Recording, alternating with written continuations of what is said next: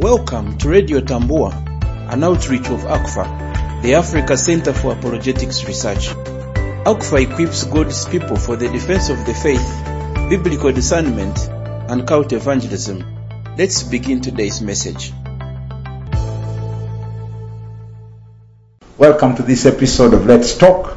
My name is Emmanuel Odeke, and today we'll be discussing salvation. So what is salvation? Can we say because Christ died on the cross, we are good to go? Well, you should know, friends, that salvation is the central theme of the whole Bible. In fact, the heart of the gospel message. You cannot even begin to call the gospel good news unless really you have salvation in view. And the word salvation can mean so many things. It can mean deliverance from sickness and disease, deliverance from physical harm and danger, deliverance from all sorts of misfortunes and problems.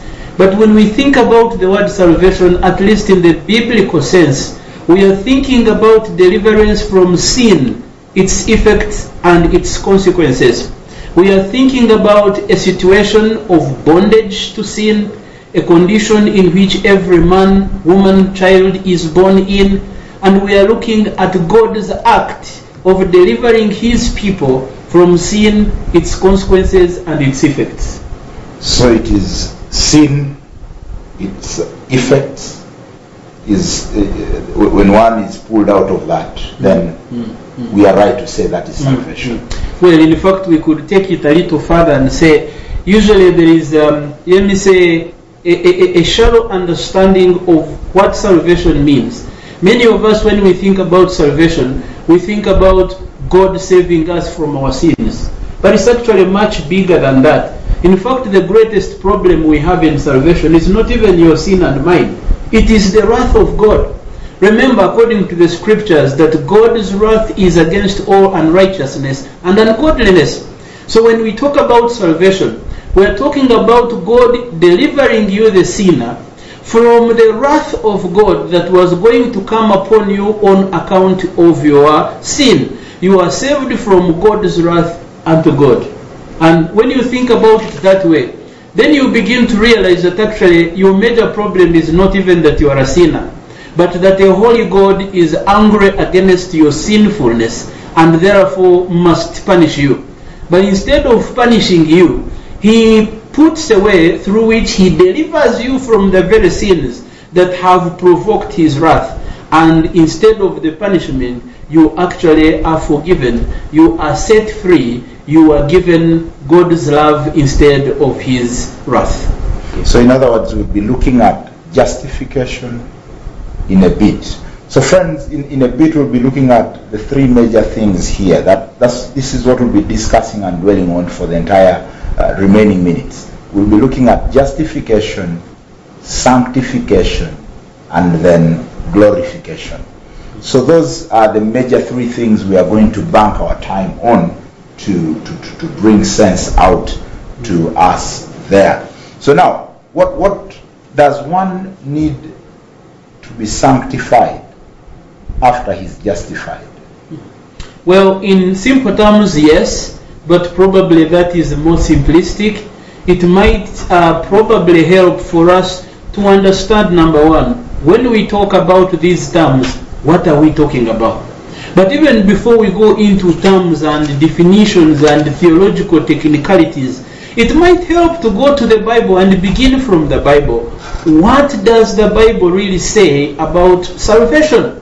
And how do we see the scriptures address these three different terms that we intend to be discussing tonight? That is justification, sanctification, and glorification. Now, if we can look at the scriptures a bit, you will realize that the Bible, while presenting salvation as a whole to sinners, it actually presents it from three different perspectives or aspects. If you're not keen, sometimes you may not even realize it, but usually by looking at the tense that is being used in the passage, you can easily tell whether this aspect of salvation is past or present or into the future. Let me, for instance, give you a couple verses so that you can see how the Bible captures the concept of salvation even before we go into defining these terms. If you look, for instance, at Ephesians chapter 2, verses 8 and 9, the scriptures say that, "For by grace you have been saved through faith, and this not of yourselves, it is the gift of God, not of works, lest any man should boast." Now the key word in this passage is "you have been saved." For by grace you have been saved. Speaking to something that is completed already, yet not just in the past, but a past perfect tense. In a sense that something has happened already in the past, but it has continuing effects in the present and the future. Now, you come to 2 Timothy chapter 1 verse 9, you get the same kind of phrasing. He has saved us and called us to a holy life, not because of anything we've done, but because of his own purpose and grace. Again, we are reading here that this is a past tense usage of the concept of salvation, that as believers in Christ Jesus, we are already saved. But then, you come to Bible passages like 1 Corinthians chapter 1 verse 18, and what do we read? "For the message of the cross is foolishness to those who are perishing, but to us who are being saved, it is the power of God." We just read that we have been saved. But now the Apostle Paul is saying, we are being saved. And you may wonder, wait a minute, what is Paul talking about? I thought we were already saved. So how come now we are being saved? This is the aspect of the present usage of the concept of salvation. You will see the same in 1 Peter chapter 1, verses 8 and 9. But then again, looking at the future usage of salvation, you read Romans chapter 5 from verses 9 and 10. And the Apostle Paul says that much more then, having now been justified by his blood, we shall be saved from wrath through him. We shall be saved.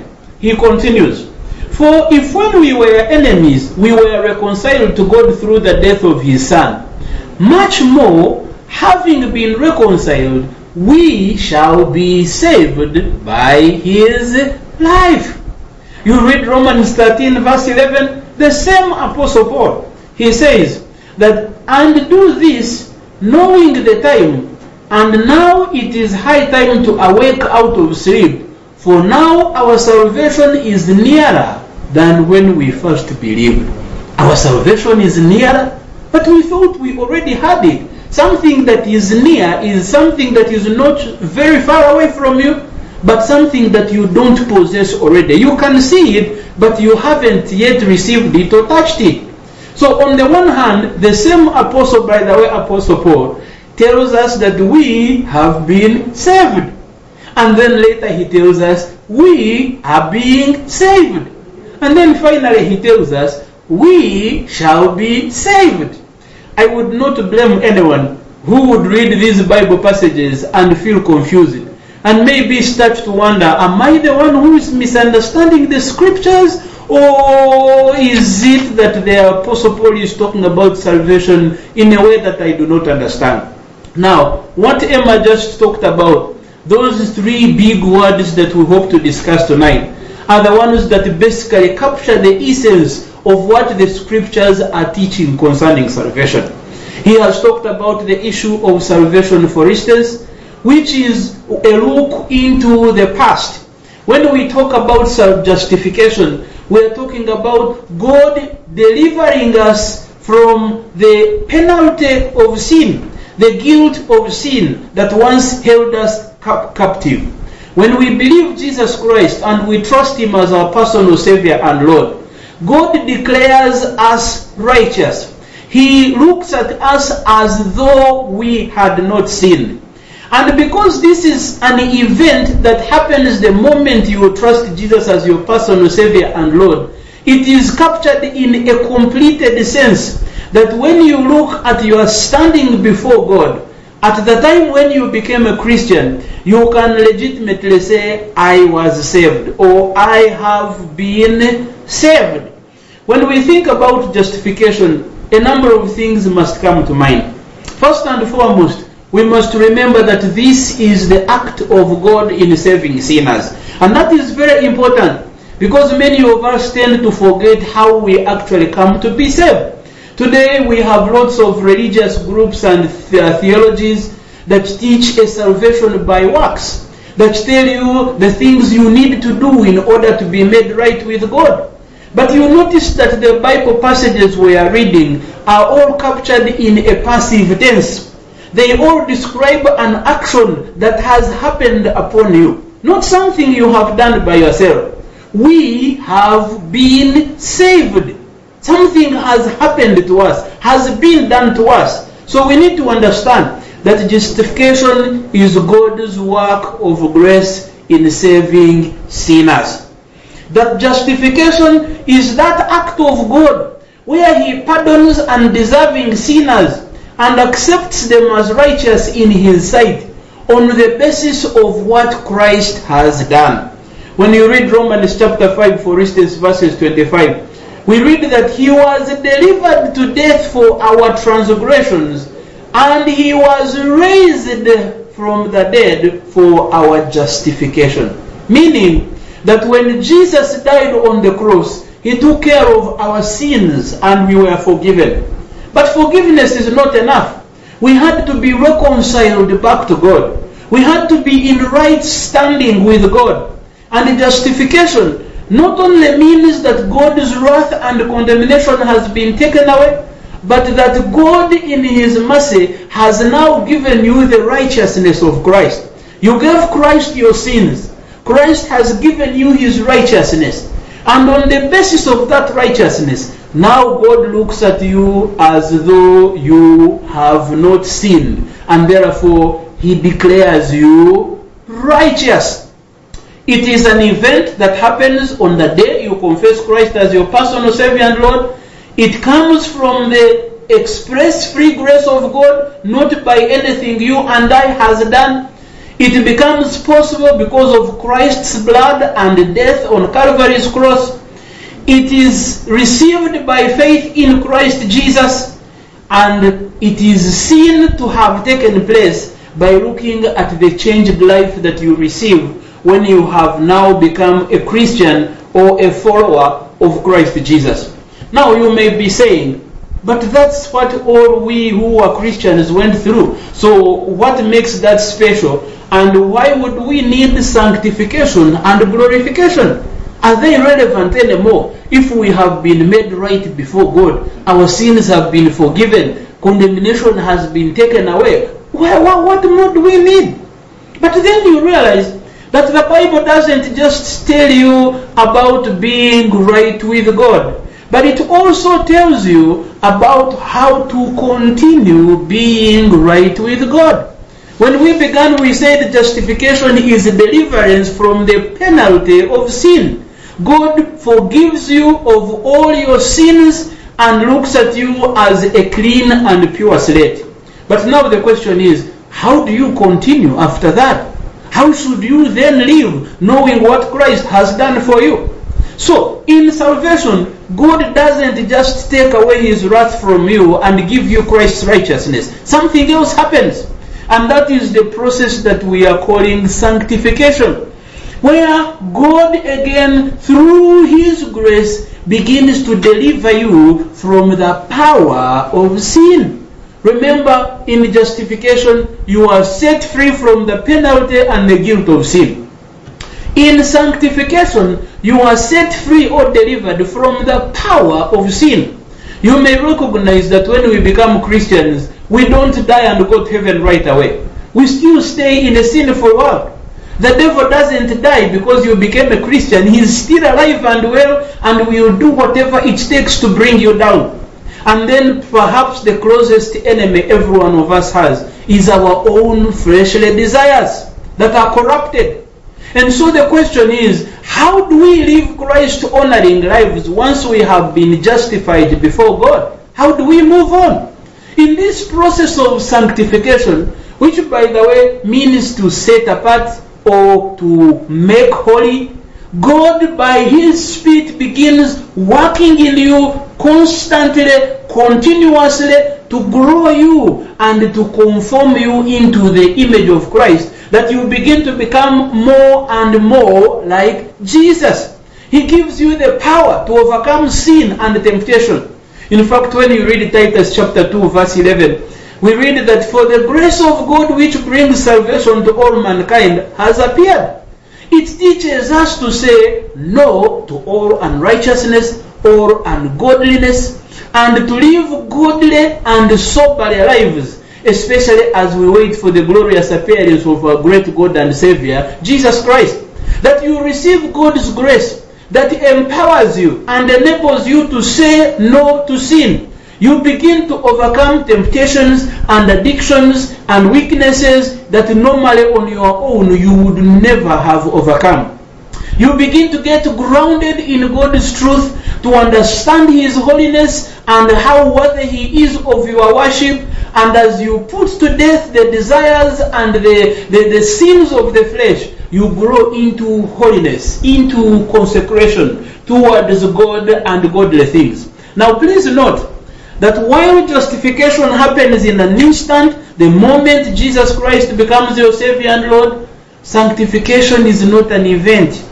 It is a lifelong process that you as a believer must go through as you are perfected from one level to another. In this process, renewal and transformation take place.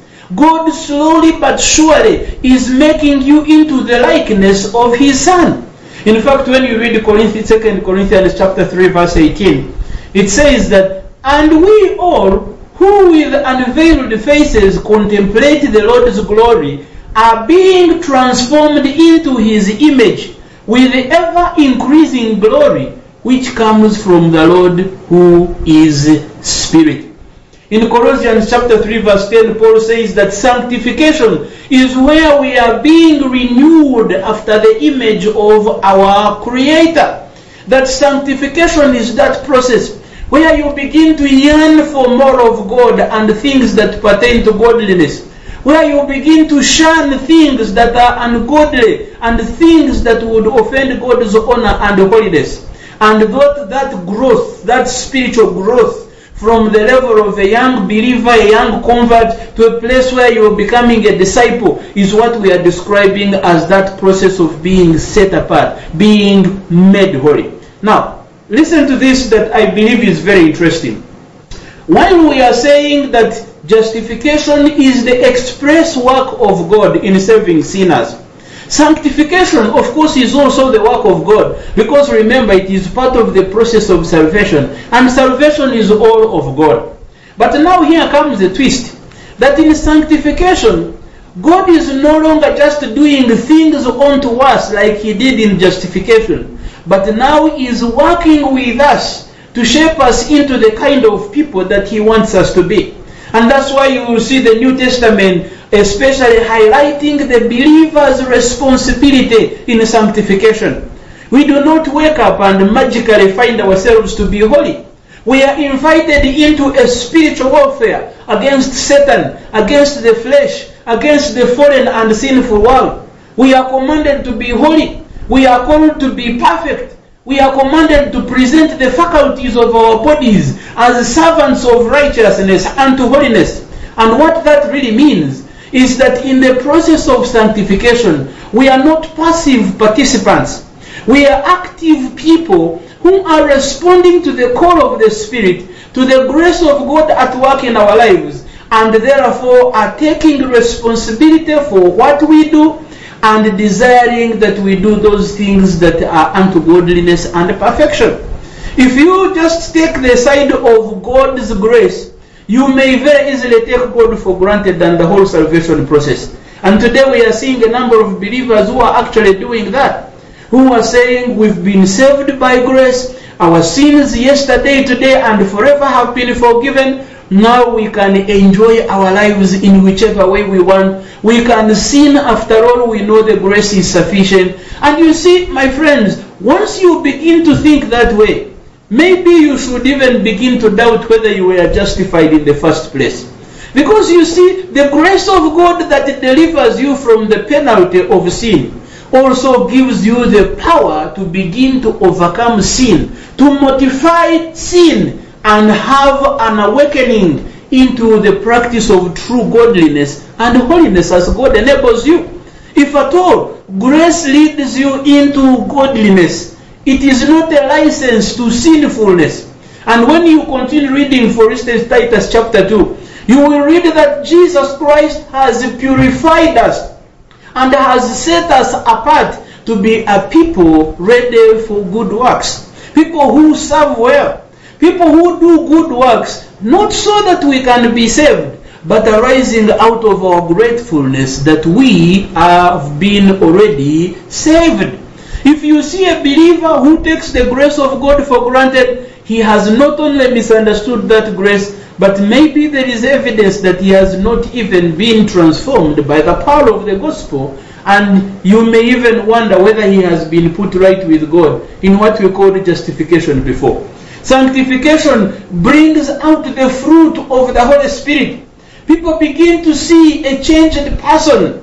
You begin to speak like the Apostle Paul, where he says that it is no longer I who lives, but Christ who lives in me. I died with Christ. I rose with him. In Galatians 2 verse 20, having said that it's no longer him who lives, but Christ in him, he goes further and he says, that the life I live now in the flesh, I live by faith in the Son of God, who gave himself for me.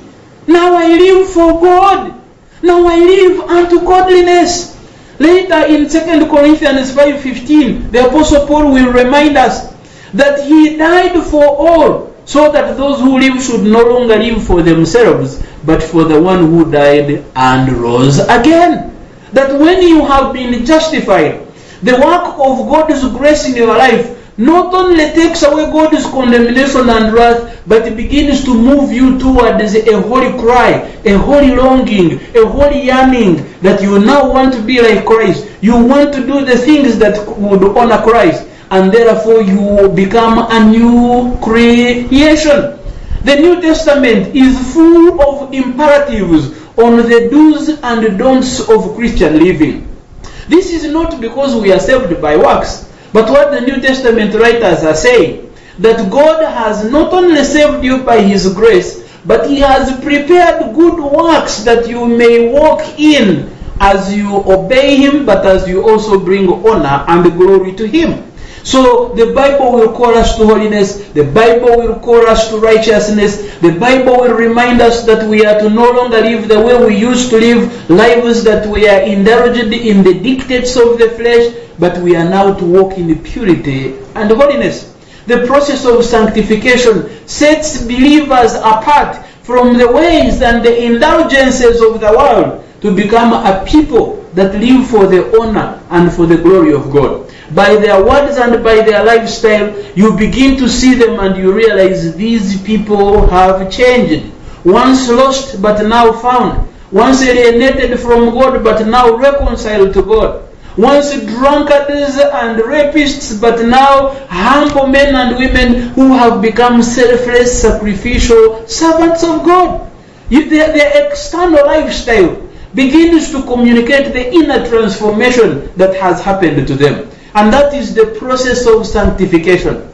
It goes on for as long as you live as a Christian. There is never a day when you really become 100% perfect while you are here on earth. You continue in spiritual warfare. It's an ongoing struggle against the world, the flesh, and the devil. And sometimes there will be setbacks and disappointments. Sometimes you will even fail. But when you have failed, you will hear passages like 1 John chapter 2, where the Apostle John says, "My dear children, I write to you that you may not sin. But if anyone does sin, we have one who stands before the Father, Jesus Christ the righteous one, who has become the propitiation for our sins, and not only ours, but even for the whole world." But John not only reminds us that as believers we are not yet fully perfect and therefore are prone to temptation and fall into sin, but he reminds us that there is Jesus who gives us another opportunity, who empowers us to live Christ-honoring lives, no matter how tough the spiritual warfare has become. You know, I meet a number of people, for instance, who tell me, they say, you see, I was a Christian, I lived for God for 13 years or whatever, but then I have fallen in this kind of sin. So do you think God will ever forgive me? Or is it too late for me? And usually what I tell them is that the fact that they recognize that they have sinned itself is an indicator that the Spirit of God is at work in them. And the Spirit of God is the one who is leading them through the process of sanctification. The fact that they are aware of their sinfulness and it bothers them that they have failed itself is a process of sanctification. So rather than lose hope, you should cast yourself back at the feet of the one who saved you from the beginning, and you will find that he will not let you down. That not only will he forgive you, but the scriptures tell us that if we confess our sins, he is able to forgive us and to cleanse us from all unrighteousness. Now, having said that, we've looked at justification as a process, rather as an event in which we are made right with God, condemnation is taken away, Christ's righteousness is given to us, and now God looks at us as though we had never sinned. He delivers us from sin's guilt and penalty, and we are set free and declared not guilty. We have looked at the process of sanctification, where God continues to work in us to set us apart by His Spirit, but even more so, to give us the grace to enable us to walk Christ-honoring lives, to stand firm against sin, against its desires, against its power, and to live victorious lives that Christ has bought for us in His death and resurrection. Now, when we come from the break, it will be important for us to look at the third aspect of salvation, one of glorification. If we have been justified by God and we are now totally free, we are being sanctified daily and being conformed into the image of Christ. What next? When does it stop?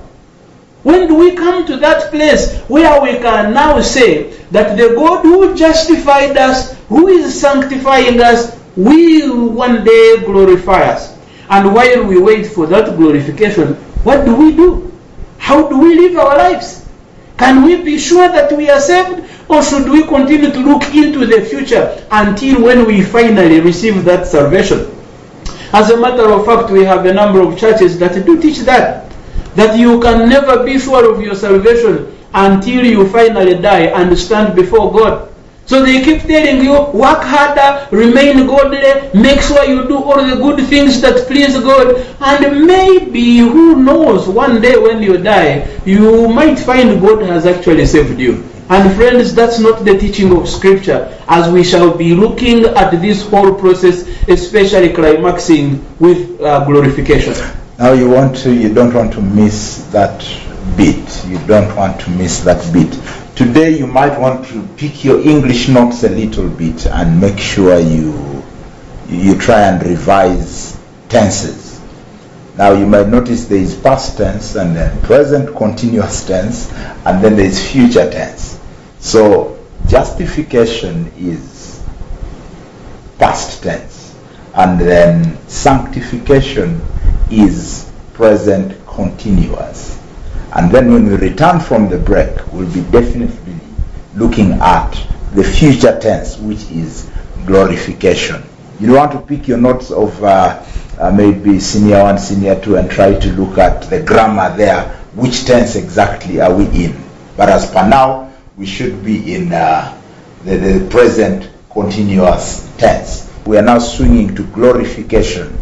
So after Reverend Rogers has dealt with glorification, I will ask him to give us the simplest way we can understand these three things.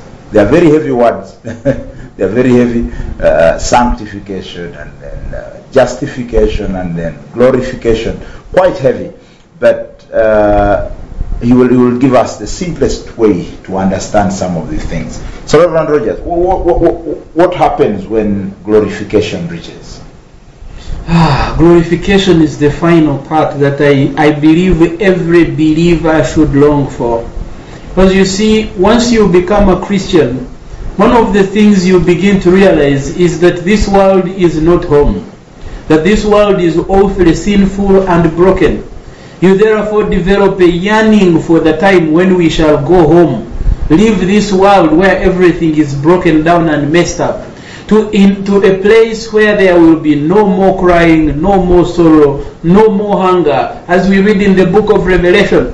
And that is the process that we call glorification, when finally, when at last we are delivered from the presence of sin.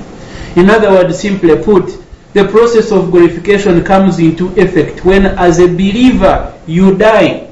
This is the final step in the application of redemption. It happens when Christ will return and raise us from the dead, and then cause us to be seated with Him in heavenly jubilation. It is the hope and the longing of all believers. And in fact, as you look at the New Testament, it seems to be set in a framework of these processes of salvation. We have been saved, praise the Lord. We are being saved, hang in there and persevere. We will be saved, keep your eye on the goal, because it won't be long, and Christ our Lord will come. A couple passages where the Apostle Paul reminds us of this important process. You read Romans chapter 8, for instance, verses 30, and we are told that those whom He predestined, He also called. And those whom He called, He also justified. And those whom He justified, He also glorified. Basically, the process of salvation doesn't even begin the moment you get saved. It began way back, even before you were created. That long in eternity past, God committed Himself through His Son to save a people for Himself. And if you are a Christian, praise the Lord that you are one of those that God committed to save.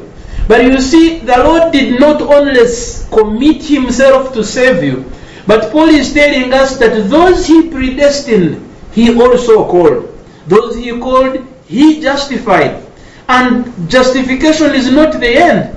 If He justified you, He will glorify you. So the process does not end until you are finally glorified. Listen how the Apostle Paul captures it when he writes to the Philippians in chapter 3, verses 20 to 21. He says that, but our citizenship is in heaven, and from it we await a Savior, the Lord Jesus Christ, who will, mark that word, will transform our lowly body to be like His glorious body by the power that enables Him even to subject all things unto Himself. You can see that Paul has shifted gears from have been saved to being saved, and now he is to will be saved. That Christ will transform us. And as believers, we wait with an annexed expectation of that day, when we can be transformed from our mortal bodies to resurrected bodies that will never die. And at that time, we will have been set free completely and for all eternity from the presence and influence of sin. Dr. Luke himself in the Gospels captured this aspect of salvation. In chapter 21, verses 28, he says that now when these things begin to happen, look up and lift up your heads, because your redemption draws near. What redemption is he talking about if we are already saved now? Luke is talking to that future aspect of the final phase of your salvation, when you will be glorified, when you will be redeemed not from your sin, but from everything that is not of God. In Romans 8:23, Paul says that, and not only they, but we also who have the first fruit of the Spirit, even we ourselves groan within ourselves, eagerly waiting for the redemption of our bodies. Now, if you are waiting for something, it means that that something has not yet happened. And what Paul is basically saying is that even though we are Christians, we have been saved, we are being saved in the process of sanctification, there is much more to come. We will fully We will finally be saved when we have been delivered from the presence of sin.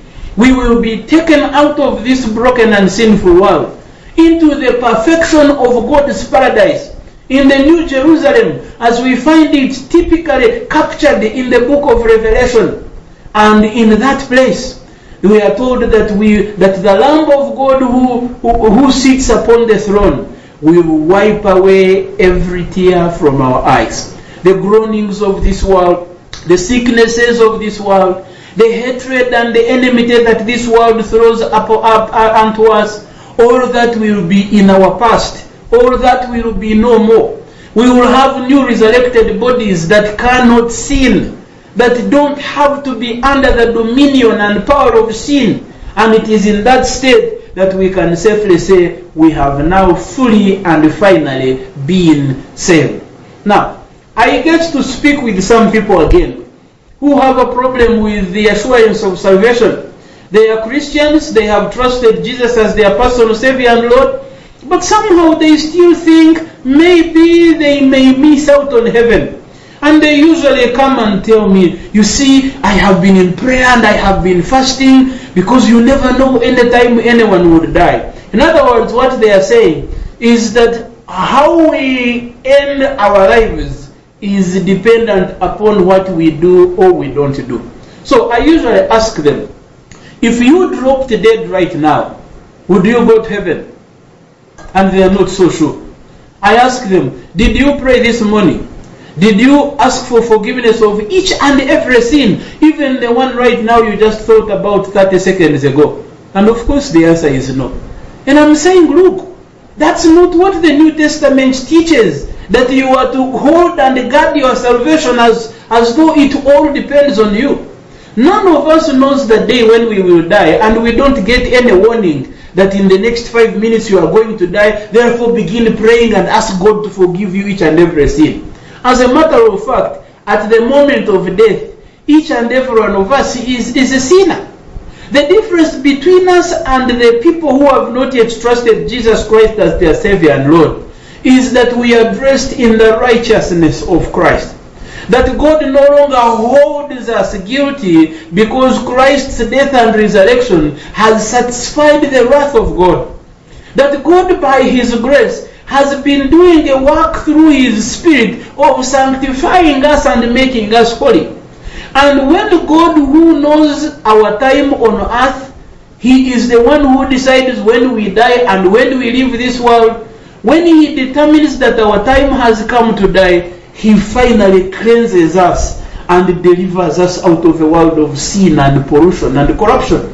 So the process of salvation is dependent on God fully, from beginning to end.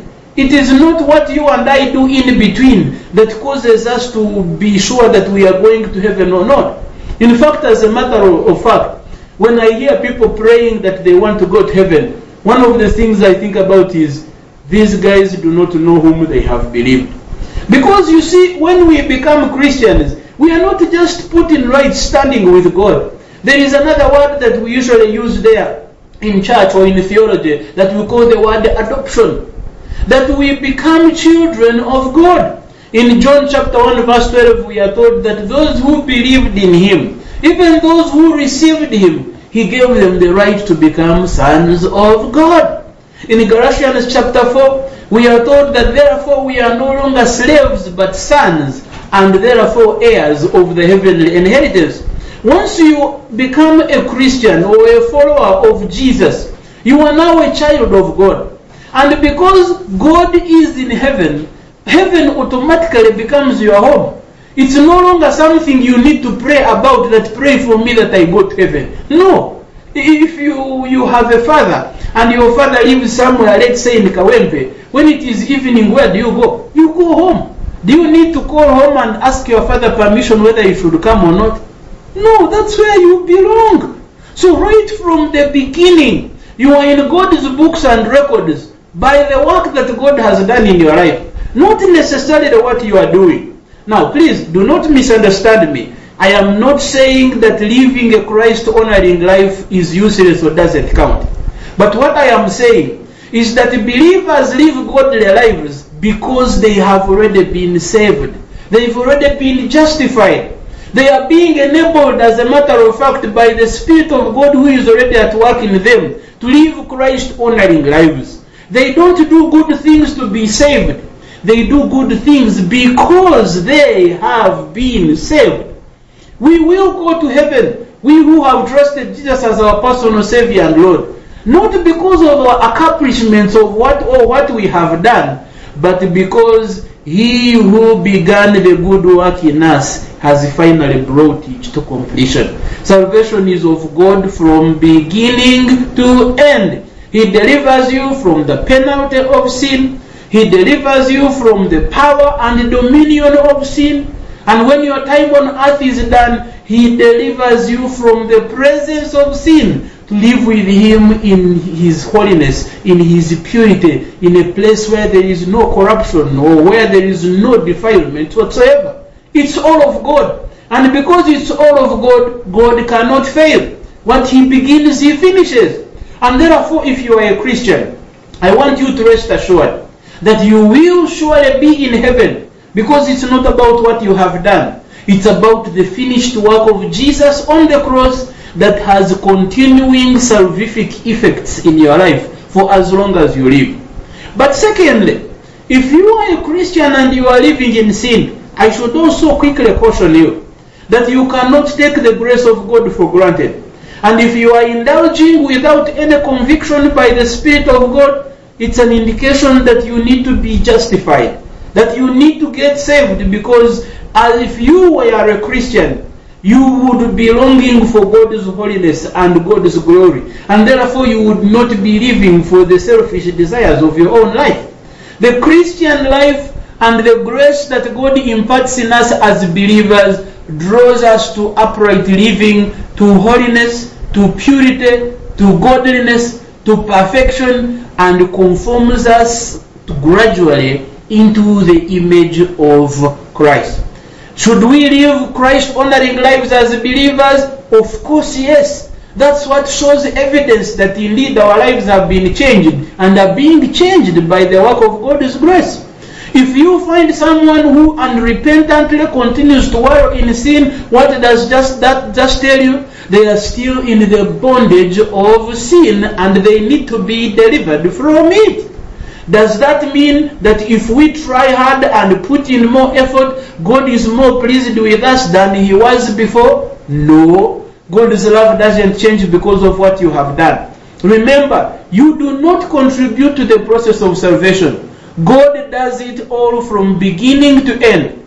And at the same time, the same God gives you the grace to enable you to live the kind of life that honors Him. When all is said and done, together we will remember that nothing we bring before the cross of Christ except our sins, and in faith that we may be forgiven and accepted of God.